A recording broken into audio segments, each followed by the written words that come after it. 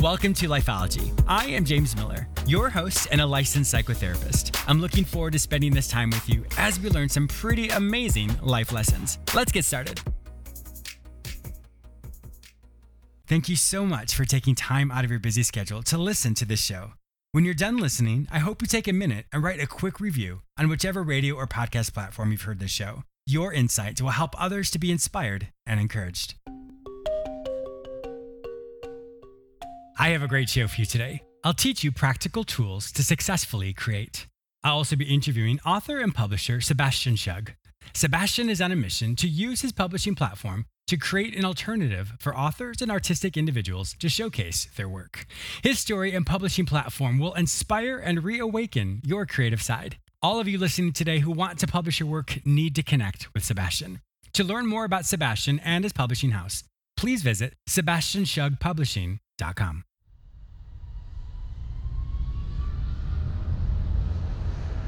Thank you so much for listening to Lifeology. I would love to connect with you. Be sure to follow me on all social media platforms under the name James Miller Lifeology, except for Twitter, which is James M Lifeology.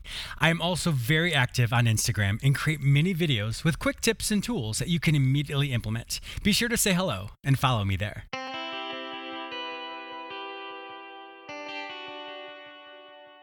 If you're anything like me, you'll love to read. Lifeology and Audible.com have partnered to offer you an incredible opportunity. Audible is offering you one free book download with a free 30-day trial. This is perfect for those of you who love to read but often don't have time to enjoy your favorite pastime. Go to jamesmillerlifeology.com/audible to start your free trial. They have over 180,000 books from all genres, so I'm pretty confident your favorite author's books will be there. Go to jamesmillerlifeology.com/audible and start listening to your favorite book today. Once again, go to jamesmillerlifeology.com/audible to get started today.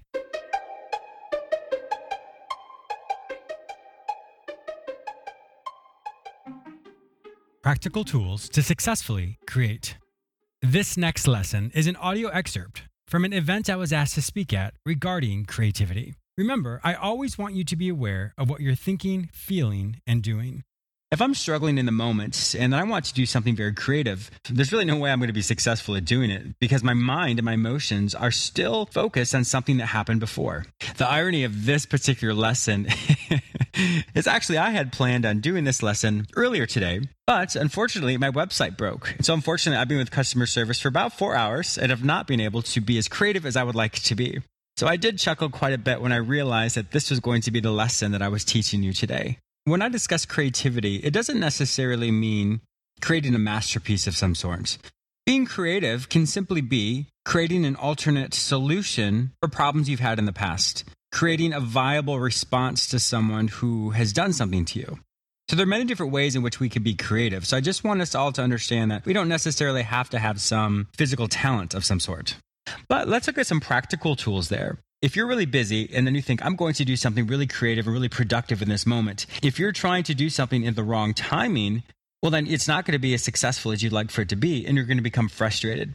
So timing is one of the most important things. What time of your day are you going to work on this creative venture? If you find that in the morning that you're really tired and you don't work well in the morning, well, then that's probably not the best time for you. Or in the evening, if you find you're just too exhausted, well, then that's not a right time either. So figuring out throughout the day which is the best time for you to be the most productive and most creative is going to give you the insight to determine when you should do this.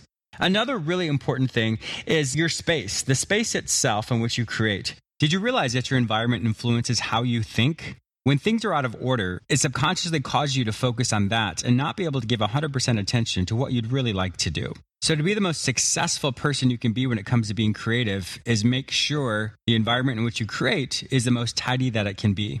Sometimes if you're really struggling to come up with a different solution or perhaps just even being creative in general, is you want to sit in a different spot in that room. When you physically look at a different spot in the room, it actually causes you to think differently.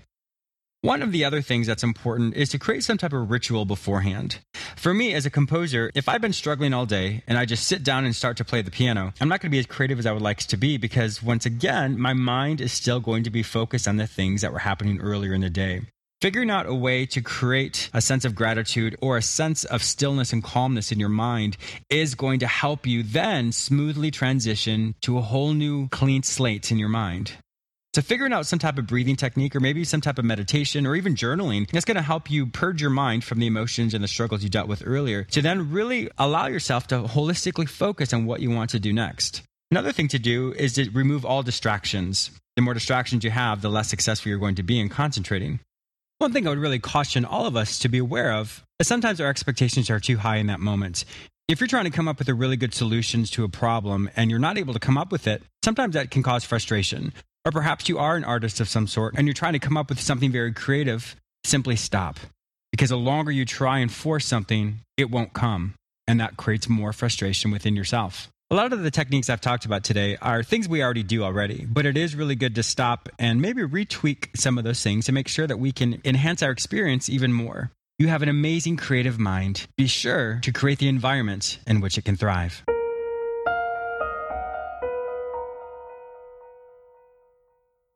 Are you an expert in your field or an author who wants massive exposure? I am now looking for self-development experts to be a promotional guest on Lifeology. Currently, Lifeology has an average listenership of over 3 million people per episode. If you are ready to invest in your brand and promote yourself on Lifeology, then apply today. Simply go to jamesmillerlifeology.com/guest and apply for this opportunity. This is only for a limited time and only a select few will be chosen. So if you're ready to reach a global audience, then apply today. Simply go to jamesmillerlifeology.com/guest to apply. My guest today is Sebastian Shug, who is an author, illustrator, and publisher located within Los Angeles. Sebastian's mission is to use his publishing platform to create an alternative for authors and artistic individuals to showcase their work. His story and publishing platform will inspire and reawaken your creative side. Welcome to my show, Sebastian.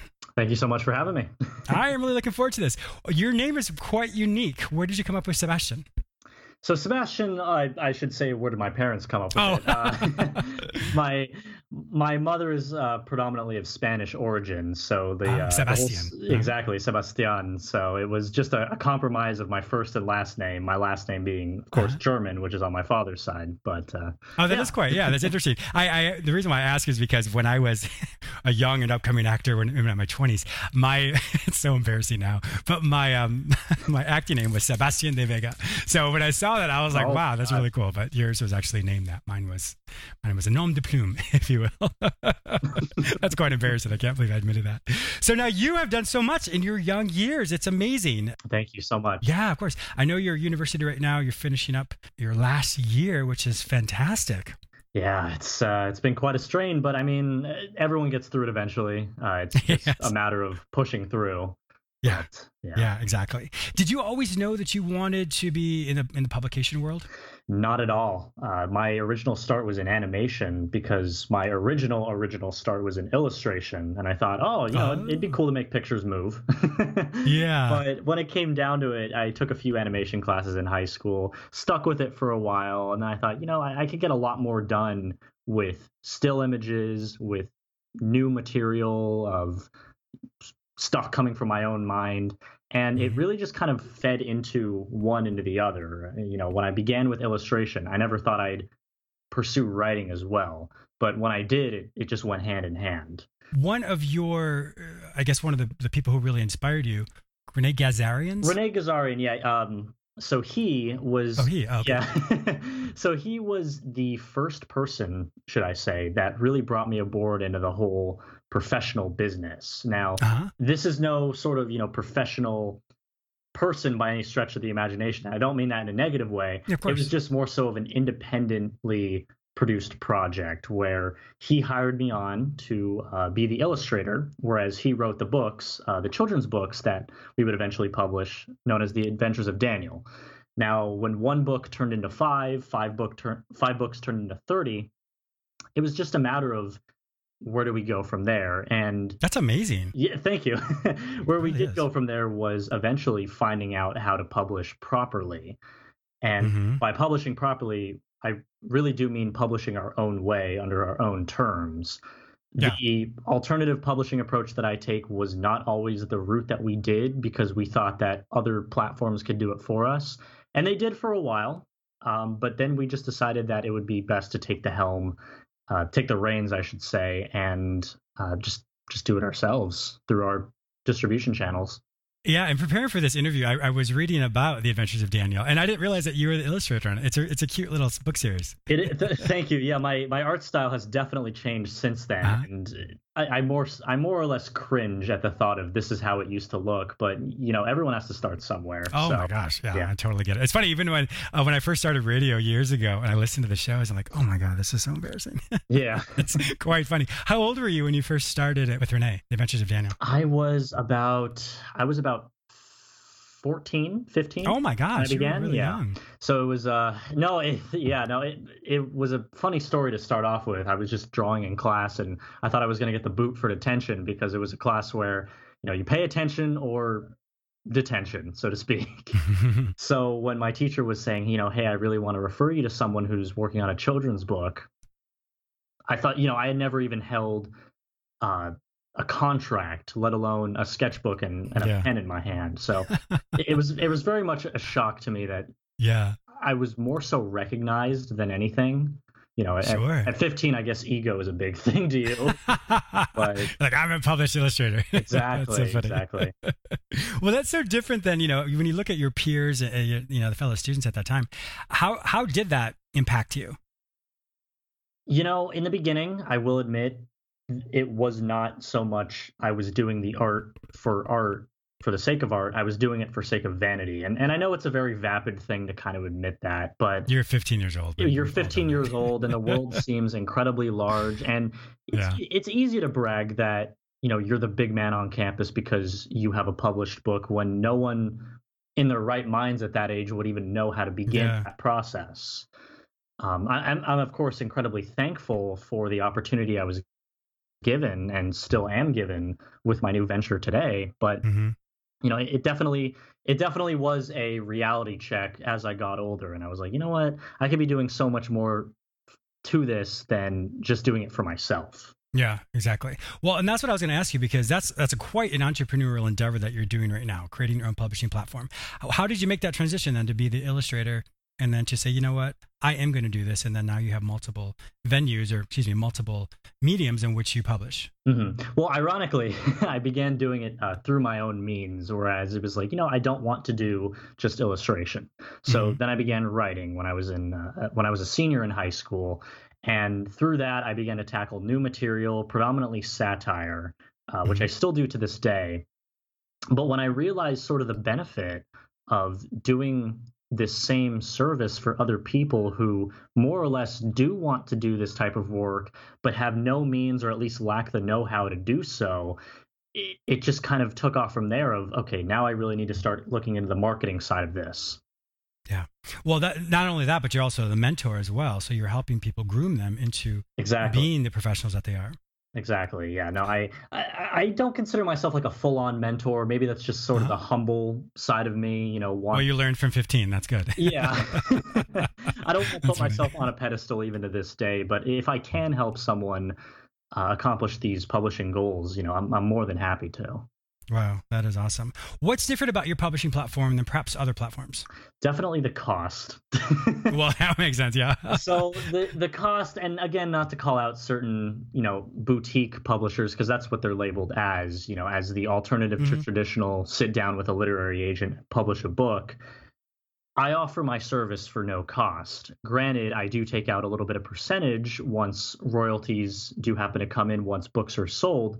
But the enticing nature of offering this service at no cost, personally, I feel that publishing a book shouldn't have to be reliant on taking out a second mortgage, so to speak, which is what a lot of these boutique publishing services were. And I knew that paying this large lump of money in the beginning, you were never going to see that amount back in royalties. Sure. For any independent author, it's just not going to happen, and that's just kind of the brass tacks of things. So offering this platform for free, letting it take off, letting the audience grow, and more so the discovery of the book, which is all in all the most important part of any entrepreneurial endeavor, that would sort of propel it into, hey, this is how, maybe it's not how it should go, but this is a new avenue that I'm attempting. And people do like it. The authors and artists that have worked with me in the past, they do think that it's a good approach. They think it's a little bit risque that I'm not making any money up front, but it's like I said in the beginning, I was never in this for the money once I grew up and became of a mature age to realize that, I'm not doing this for vapid reasons. I'm not doing this for vanity's sake anymore, at least. Well, one thing I really do like about the platform, just even hearing you talk about that, is when someone is perhaps going to these boutique publishing houses or with a literary agent or whomever, the cost aspect of it could be really overwhelming. Yeah. So if you're trying to be in this creative space and then you're talking to certain individuals and having to say, oh my gosh, where am I going to come up with this money? Or now this additional stress that happens from a psychological approach, that really stifles one's creativity. And with that, it doesn't allow for them to fully vest their time and energy, or creative side rather, into the ability to write something or create something that they'd be able to publish. Right. Which I think is wonderful. I think that's absolutely great. The individuals that would want to work with you, what types of styles or genres would you work with?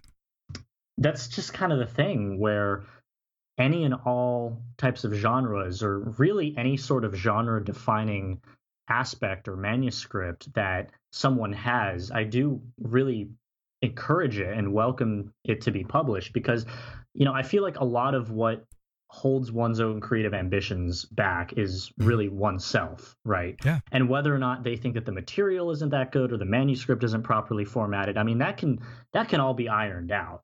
But Sure. when it came to me starting versus where it came to me being now, with a multitude of genres from a multitude of authors, new and exciting genres, when they do come in, it lets me have a new perspective on something I probably never would have otherwise thought about. So interesting. I like that. And kind of speaking from someone's own perspective as, like a heteronormative Caucasian male, and getting these genres that, sort of bend my own perspective of people who don't look like me or don't share my same life experiences. It's really interesting to see that flourish into their work, and having these one-on-one, I should say transparent relationships with my authors, where I do talk to them on a regular basis, should they need me to publish something. I would say that it's opened up a lot more doors in terms of how I see the world. That's wonderful. And I like that byproduct of that, of not only do you want to help them, but perhaps their craft is also influencing you or helping you be aware of perhaps maybe even blind spots you have that you didn't even know about. Definitely. That is great. With your publishing platform, do you also have the ability to be a part of multiple different avenues or multiple different funding or production houses? Or as of now, I really do think that it can expand. At least I'm hoping it does. Yeah, of course it will. Yeah. Now, when it comes to different avenues of, generating revenue, with publishing, it can be broken down into many different, facets, such as writing, illustrating, editing, publishing in a general sense, and the audiobook element where narration comes into play. Oh, perfect. So when it comes down to what I offer as a whole, it could actually be broken down into at least 5 or 6 different parts, where one element is exclusive to the rest should the person contacting me happen to need it.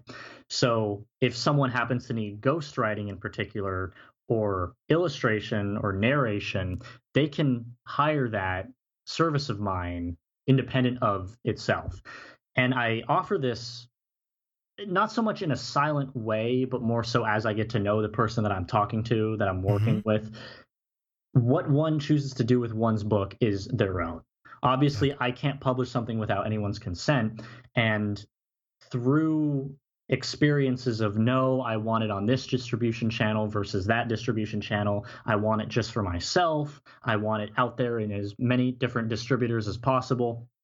I began to work with that and offer services according to that, based off of what I feel they need. Of course, I could be dead wrong and they only need one of those things. Yeah, that's fine, as long as the option is there in the first place. I do believe that there is a lot to mine from this general publishing block. Certainly. as I've frequented as. Well, I like the fact, obviously they're coming to you because you've been doing this for a while. You have an expertise in it. I guess it just goes back to, I really like the fact that anyone can come to you, that you work with so many different genres, so many different mediums, but also just, I really like the fact that it's cost up front, the costs are limited, or there's no cost up front, I suppose. Right. I do think that really opens up a whole world of opportunities for you. In fact, I'm even thinking of some people right now I know who are working on books that I will definitely recommend they give you a call and reach out to you. Thank you very much. Yeah, of course, because I think that's wonderful. Because it is hard, especially when, like you said earlier, people don't have the funding stream. It is going to be very cost prohibitive. And most people don't have literary agents or aren't able to get to one. Knocking down a door of a literary agent, it can be very difficult. And then, there are certain places like online platforms who can take up the majority of the profit that comes in. And so with that, it can be very frustrating for many types of individuals. Right. No, definitely. What would you say would be your most inspirational, I guess, lesson you've learned from all this? If there's any advice I could potentially give to any up and coming authors or artists, or really any creative who is more or less pondering with an idea, it is just to start. And as bluntly as I can put it, as I mentioned previously, one's own inhibitions truly are one's own weakness, so to speak. So, and it sounds very cliche, it sounds very general, but I would rather have somebody send me a manuscript, send me anything with a whole bunch of errors, knowing deep down that this was what they had in mind. Mm-hmm. A lot of people believe that one's own first work should make an impression. And I really don't think they realize that one's own first work should not make an impression on the audience, but more so to oneself, the one who wrote it. I like that. Speaking as someone from personal experience, do I like my early work? Absolutely not. But what I regret, what I regret having published it in the first place? No, of course not. Yeah.